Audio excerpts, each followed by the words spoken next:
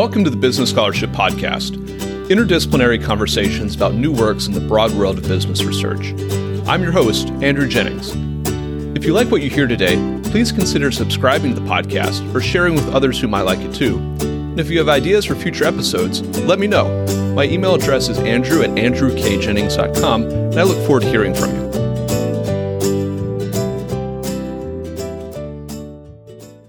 Our guest today is Mihalis Diamantis, Associate Professor of Law at the University of Iowa. We'll be discussing his article, The Corporate Insanity Defense, which is forthcoming in the Journal of Criminal Law and Criminology. I'll add a link to the article in the show notes for today's episode. Mihalis, welcome to the Business Scholarship Podcast. Thank you very much, Andrew. It's great to be here.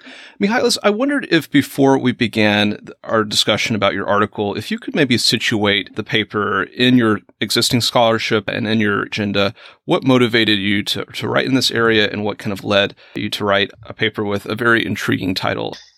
Yeah, so this paper is not atypical of the kind of scholarship that I do. I know exactly how the title sounds, and I know how the concept of the corporate insanity defense sounds to people. It sounds like it's not a serious idea. And I agree with that perception. For the most part, I think that corporate insanity, if you're stepping outside of the law and you're thinking about corporations, what they really are, I don't think that it is a concept that has real application to corporations. Nonetheless, I think it is a concept that can give us some useful insights and perspective on corporations. We've had a number of persistent problems in figuring out how to address corporate crime. And what I mean by address here is to do right by victims of corporate crime, to avoid doing what's wrong to corporate stakeholders, and most importantly, to get corporate crime to stop. And in my opinion, our corporate criminal justice system has failed on all three fronts. It's not a new problem. It's a problem that we've been trying to figure out for this century-long history of corporate criminal law. We've got a set of diagnostic tools that we're using right now that scholars focus on. Those tend to be law and economics tools. They tend to treat corporate crime largely as a matter of crime by individual employees within the corporation. But as I've spent some of my work arguing, I just think those tools are inadequate to some of the persistent problems that we are facing. And when you've got a persistent problem and the current tools you're using aren't adequate to address it, I think you want to look to other avenues for inspiration. Now, there's another way to tell the story of corporate crime that deviates from the law and economics focus on individual employees approach. And that's the story that I turn to, the one in which corporations are the problem, where corporations are the criminals, where corporations are the bad. And if you could see me now, you'd see the square quotes, people in the picture. Now, thinking of the problem of corporate crime through this lens, with corporations as being the wrongful agents in the story, doesn't mean you have to lose focus on the individuals. And I think we shouldn't lose focus on the individuals. You've got to have both stories running side by side, the individual focus and the corporate focus. The story that I want, the one in which the corporations are the bad people, is one that most contemporary scholars flee from. Speaking of corporations as people strikes a lot of people as being nonsensical. It's associated with politically controversial topics like corporate speech and corporate religious liberties. But what I want to do is I want to dive in to this concept of corporations as being people. Corporate personhood is not only an enabling designation. It's not only a category which gives corporations rights. I think it's also an important category and can be a powerful tool of control. Now, the law already embraces a fiction of corporate personhood. It tells us that we're supposed to pretend that corporations are people. So this is not a story that I'm inventing. It's a story that has been embedded in our legal traditions for centuries. And what I want to ask is, what happens if, as corporate criminal law scholars, we don't fight this fiction of corporate personhood? Instead, what if we suspend some disbelief for a little while and see where we end up if we end up diving in and treating corporations as people? And it could be that at the end of the story, at the end of the day, you don't like the results or the policies or prescriptions that we arrive at. And that's fine. You've just wasted a few minutes of your time on this flight of fancy. But it may be that at the end of the day, after the discussion, after indulging this fiction, you find yourself with actually a sensible policy prescription, one which can solve some of those persistent problems that I am trying to address in corporate criminal law. And what's great about this approach is that if you like the result that you end at, you've already got a path to legal implementation. You've been working the entire time within the parameters the law set out, within the fiction that the law tells you to use, the fictionalizing, personalizing perspective the law tells you to use for corporations. So kind of the way that I approach this paper and the way that I like to approach discussions about corporate sanity is just to request up front that people know that I don't think corporations are really people. I don't think corporations can really be insane, but I think there could be some value to accepting the law's invitation to pretend otherwise. And I think it can be fun to do that. We just end up having, at minimum, an interesting discussion and hopefully with some useful policy prescriptions. You call for leaning into the legal fiction of corporate personhood. And as you mentioned, criminal law has always been a little bit of an odd fit when it comes to non-individuals. Maybe as a matter of background, could you briefly set out what the purpose of the insanity defense in criminal law generally is, who's allowed to raise it, and what purpose does it serve outside of the context of corporate criminal liability? Okay, yeah, this is good. So if I want to use the tool, this ancient tool in criminal justice, which is the insanity defense, I don't want to pervert it just to bring it to the corporate context. I want to draw on the values that are already implicit in the law's recognition of an insanity defense in the first place. Now, let me just say, I'm using the term insanity for purposes of this discussion and for purposes of the paper in a legal sense. I don't like the term.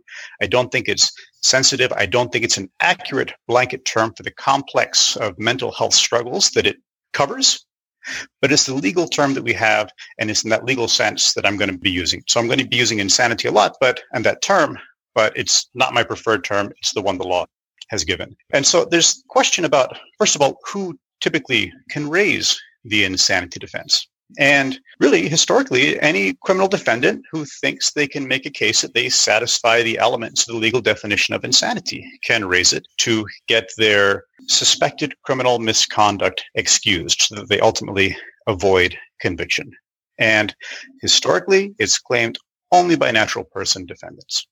And it's not claimed nearly enough. And something only like 2% of cases do natural person defendants claim it, though the incidence of mental illness, perhaps culpability mitigating mental illness among individual criminal defendants is much higher than 2%. So it's underclaimed there. What I'm arguing in the paper is that I think that corporations, who within the fiction of the law are also people, can, under the terms the defense sets up for itself, also claim it. I think they can plainly satisfy the terms of the insanity defense. Maybe we'll talk about that later. Though, to my knowledge, at this point, no corporation has ever raised the insanity defense. Now, what is the purpose of the insanity defense? So, typically, as I said, it's raised by individuals, and scholars who work on the insanity defense most often focus on what the insanity defense means for the criminal defendant. And I think that's the right place to start, where individuals are concerned. The insanity defense serves as a recognition that sometimes people do wrong, but they have a moral excuse for doing it. For some reason, perhaps a defect of reason, a defect of perception, or a defect of volition, the person is not criminally or morally responsible for the wrong they've done. And the insanity defense serves as a recognition of that by lifting criminal culpability from them when they satisfy its elements. Now, my focus in this paper, I don't think that the notion of corporate moral responsibility makes sense outside of the fiction of the law. So that's not the angle that I take on the insanity defense and bringing it there. It's not to recognize a deficit of corporate moral responsibility. Rather, I think there's another important purpose that the insanity defense serves, which is one which pays attention to the interests of victims of criminally insane defendants, both past victims and by future victims. I think the minimum that we owe victims of criminally insane defendants is to take their suffering seriously. And the best way we can do that is to show a commitment to preventing the kind of suffering that they experienced from occurring, whether to them or to others in the future. Now, protection with respect to a defendant whose insanity drove him to commit crime, what that requires is it requires not punishment, rather it requires treatment. In the individual case, what it requires is not putting a dangerously insane person into a prison context. What that does, it doesn't prevent future victimization, it just relocates it to fellow inmates. Rather, what's needed is to put the defendant into a context, a mental health facility where treatment can be administered and proper precautions taken to mitigate the dangerousness that the defendant, if he continues to pose it, poses to those around him. In the prison context, whatever mental health concerns, issues drove the defendant to commit the crime in the first place are likely going to worsen. In the mental health facility is the only context where they have the expertise and the training to address and mitigate the problems. In leaning into the idea of corporate criminal insanity, what would a criminally sane corporation look like? What would a criminally insane corporation look like as a matter of law? And pragmatically, how could those two states be distinguished from each other?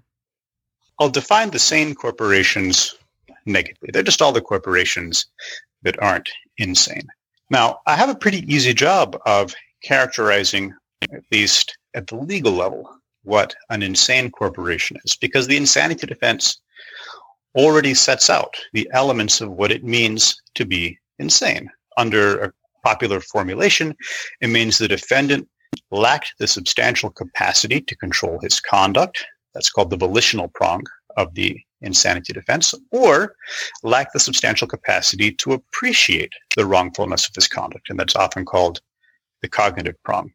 The case for the insanity defense and to describe what they look like for corporations is easiest with respect to the volitional prongs. That's what I'll focus on now, but we can get into the cognitive prong if that's of interest. Now, for the cognitive prong, and this is sort of the general approach that I take to translating these personhood concepts to their corporate cases, first I want to think about what does it mean for individuals. Now, for the volitional prong, the conduct prong, what does it mean for an individual to lack substantial capacity to control his or her conduct? It means that an individual wasn't in control of his or her body or what was going on with his or her body, or had an irresistible urge that subverted his or her will and overcame him despite all the effort that he might have put into place to prevent that urge from taking over. So that's kind of roughly what it means to satisfy the volitional prong for individuals. Now, corporations, they don't have bodies. So obviously, whatever it means for a corporation to satisfy the volitional prong is not going to have to do anything with the control a corporation has over its body. But corporations do act. They just don't act through bodies. The law tells us that corporations act through people. They act through individual employees. So what it means for a corporation not to have control over their conduct, that a corporation didn't have adequate control or couldn't have had adequate control over its employees. That a corporation made all reasonable effort, just like someone trying to resist an impulse, an urge to do something wrong will make. The corporation might have implemented reasonable efforts to control, monitor, observe their employees to make sure that they do the right thing. And yet, nonetheless, a rogue employee might have prevailed in some villainous enterprise anyway. Now, under the law's perception of what it means for a corporation to act under the law's perspective, the corporation acted through the rogue. But if, as I'm suggesting, the corporation had in place already mechanisms reasonably designed to control the employee, and the rogue nonetheless prevailed in committing some kind of crime, that seems like a straightforward case of a corporation that couldn't adequately control, lack the substantial capacity to control its conduct, at least as regards that individual employee, that rogue employee, and the conduct that he carried out. Now, there's another part to your question of how that's sort of great theory, and maybe that's a nice story, but how, as a practical matter, do we distinguish the sane corporation from the insane one? How do we identify what an insane corporation is. So again, focusing on this volitional prong of a corporation who fails to have lacks the substantial capacity to control its rogue employee. As with individuals, I think that it's a difficult, pragmatic question, especially for lay people, to identify an insane corporation as it is for them to identify an individual who lacked the substantial capacity for control. One key input to the inquiry is going to be expertise. In the case of individuals, it's mental health experts. In the case of corporations, it's not mental health experts, but experts on, again, there are scare quotes here, corporate psychology, about the systems and compliance regimes that guide and shape corporate conduct in the same way that an individual's mental mechanisms shape and guide their conduct. So it's a difficult question to ask in the abstract because I think it requires an injection of expertise. Ultimately, it's a question for the jury. So the insanity defense is not a diagnosis. Insanity is not a medical term, at least as used by the law. It's a legal and moral term. And so the jury, the fact finders, whoever that happens to be, have to make a determination in morality and law about whether the person, the defendant, whether it's an individual or a corporation, lacked the relevant, substantial capacity to control his or her conduct, and if that lack of substantial capacity mitigates their responsibility for what they did. If we were to have this system in which the rogue employee could enable perhaps a corporation to raise an insanity defense, what changes would we expect that to have on the way that corporate criminal enforcement works? What impacts would we see on the deterrence value of criminal law as it regards corporations, and what impacts might we see with corporate compliance? Would it be an improvement over the status quo, or would there be a reduction in compliance and deterrence? And what about the impacts on potential victims of corporate wrongdoing? Oftentimes, these crimes might be victimless, or the corporation itself might be the de facto victim, but we can imagine in the case of environmental or other violations that there are natural person victims who are external to the company. What impacts might this have on them and their ability to obtain justice? I think all of these questions are bound up with each other. So I think the central project of corporate criminal law is to prevent corporate crime. Now, that is the most direct impact that I think, and the most important impact that I think corporate criminal law can have on victims. Currently, under the law and economics framework that we use for theorizing corporate criminal law, is an over-focus on corporate deterrence. Now, it's a focus on corporate deterrence that I think is not borne out by either the logic of corporate decision-making or in the economic data we have about the impact of efforts at deterring corporate criminal conduct. Just sort of very basically, we're trying to deter corporations largely by fining them or threatening the corporation with various types of burdens. But in order to deter corporate misconduct, you have to be able to influence the individuals who are engaging in misconduct on the corporation's behalf. And the logic of deterrence requires that you impose the burden on the person whose incentives you're trying to alter. And so by imposing a burden on the corporation, you're hitting the wrong person. So I don't think we're getting corporate deterrence. I think the data bears me out. The corporate deterrence just doesn't work. You increase the magnitude of the penalty on a corporation, and you don't get a corresponding increase in prevention of corporate crime. What I prefer and what I hope the corporate insanity defense helps accomplish both in scholarship and in law is a shift of focus from deterrence to increasingly focusing on corporate compliance as the sole way to prevent corporate crime. Now, there's a worry that arises that perhaps the insanity defense could be perverted, could be utilized by corporations to undermine whatever deterrence corporate criminal law is already providing. perhaps corporations might take steps to render themselves insane so they can commit crime and then have an excuse and avoid criminal law penalties. And I think that's a genuine concern. If the corporate insanity defense allowed that kind of gamesmanship, I think it would undermine the preventive goal of corporate criminal law. But fortunately, the insanity defense has already contemplated this. You have the same worry about individuals trying to steal their nerves or get themselves to be temporarily insane so they can carry out some criminal project and then receive an excuse on the back end in the criminal justice system. This is how a lot of people think about voluntary intoxication. If you voluntarily intoxicate yourself, you don't get a insanity defense because the insanity defense does not apply to mental conditions that were purposely induced. And I think it'd be the same for corporations.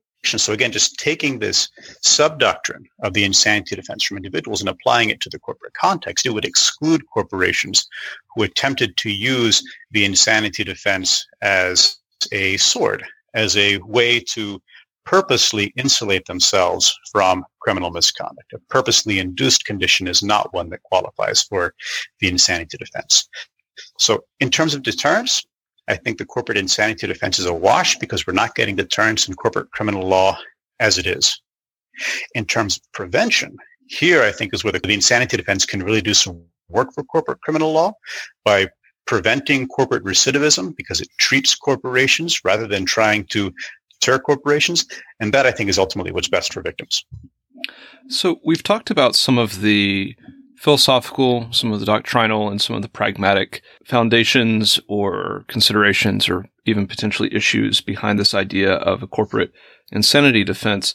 And I wondered if maybe we could close with a more threshold pragmatic question, which is, do you think corporate defendants that find themselves facing criminal liability would use this defense? Why might they decide to use it, and why might they decide not to use it and to take their chances or to settle with a criminal prosecutor? If nobody wants to use the insanity defense, then there's no point in writing this paper, right? And initially, it seems like the insanity defense is going to be very unappealing for corporations to claim, just as it is many individual defendants. As I said at the start, the insanity defense is underclaimed by individual criminal defendants. Part of that has to do with the stigma which is associated with mental disorder. Now, the optics, sort of thinking from the PR perspective for corporations of claiming the insanity defense, are also not good. I mean, it's not that much better from a PR perspective, you might think, to have your corporation declared insane as opposed to having it declared criminal. Now, why might corporations claim it nonetheless, despite the bad optics? I think there are a couple of reasons. One thing to note is that the corporate insanity defense has, at least the conduct prong of it, has some similarity to a type of defense that other scholars have argued for, which is a reasonable compliance defense. That is, where a corporation would get a defense to criminal charges if they had implemented reasonable and adequate compliance mechanisms ahead of time and nonetheless ended up engaging in some kind of misconduct. The thought being what we ultimately want to do is incentivize corporations to have these kinds of compliance mechanisms, so provide them a defense. Now, scholars have been advocating for that. It seems like a very attractive sort of defense for corporations to have. We have compliance. We ended up committing a crime regardless because of something we couldn't foresee or because of some individual rogue. Now give us a criminal justice defense. Now, it seems very intuitive that corporations would want to claim that sort of defense. It should seem equally intuitive then that corporations would want to claim the insanity defense. All that's happened is it's been rebranded. Now, the benefit of rebranding it this way for purposes of corporate criminal law scholarship is there's already an insanity defense in the criminal law. So this is something we can actually bring and enact tomorrow.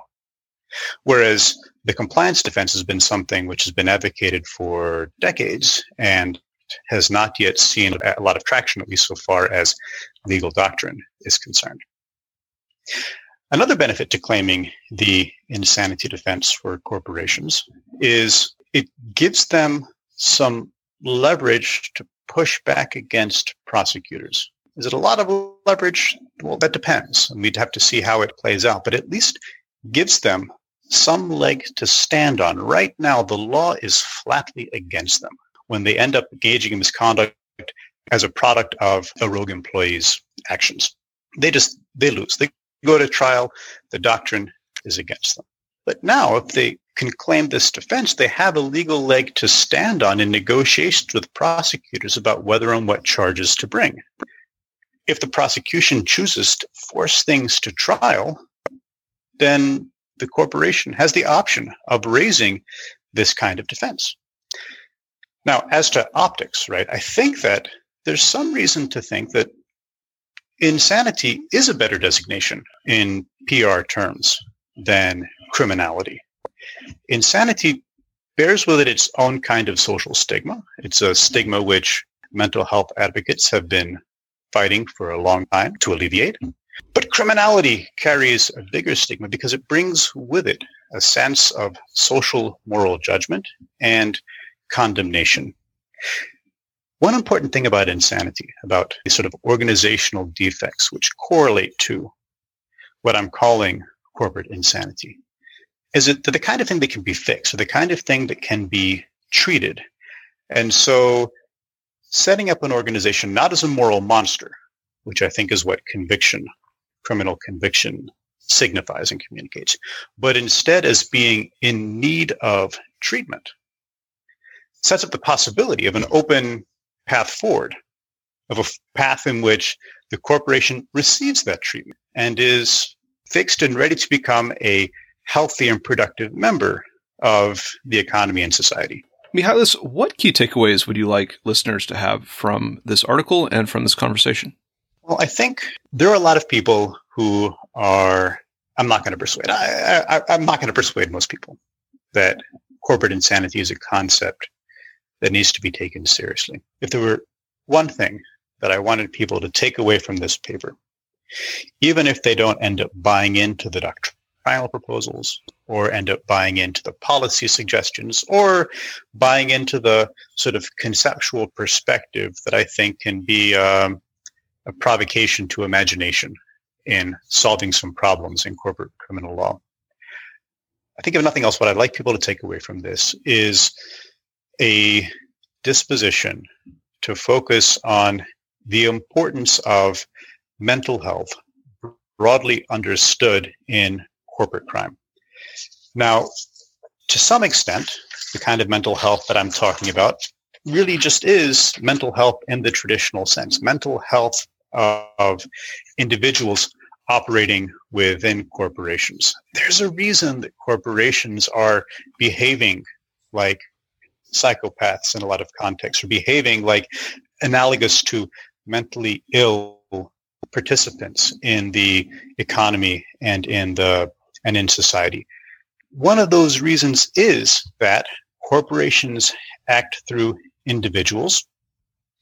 And as it turns out, there's a very high prevalence of undiagnosed and unrecognized mental illness among individuals within corporations. I think we need to abandon the mistaken belief that corporate elites are coolly rational and calculating, invincible, and have no mental health problems. It's not only a belief that we as a society might have, it's a belief that these individuals running corporations have among themselves.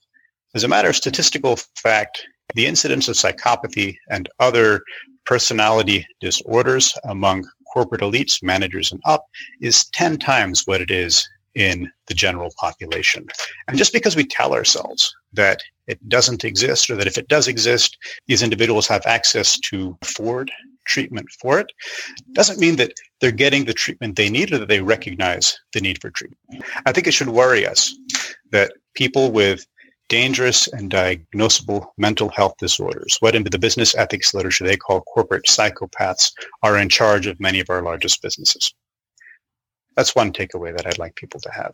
The other thing I'd like people to take away, the second thing, under this kind of scare-quotes broad concept of mental health in corporate crime, is the corporate analog of these mental health questions for individuals. More serious, a double down focus on the role of corporate systems in the production of corporate misconduct, and the role that criminal law can play in not only recognizing the importance of these systems, but also recognizing that sometimes the best way to address these corporate defects is not through punishment, as traditionally in criminal law, and especially in corporate criminal law, we think about the natural consequence of corporate suspected misconduct, but perhaps focusing instead on treatment and, in some cases, compulsory treatment as the best solution to the problems we face in corporate criminal law.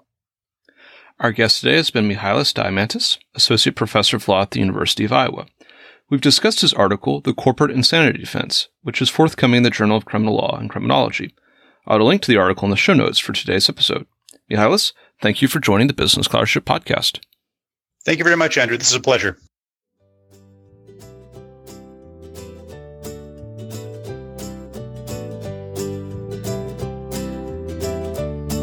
Thank you for listening to another episode of the Business Scholarship Podcast.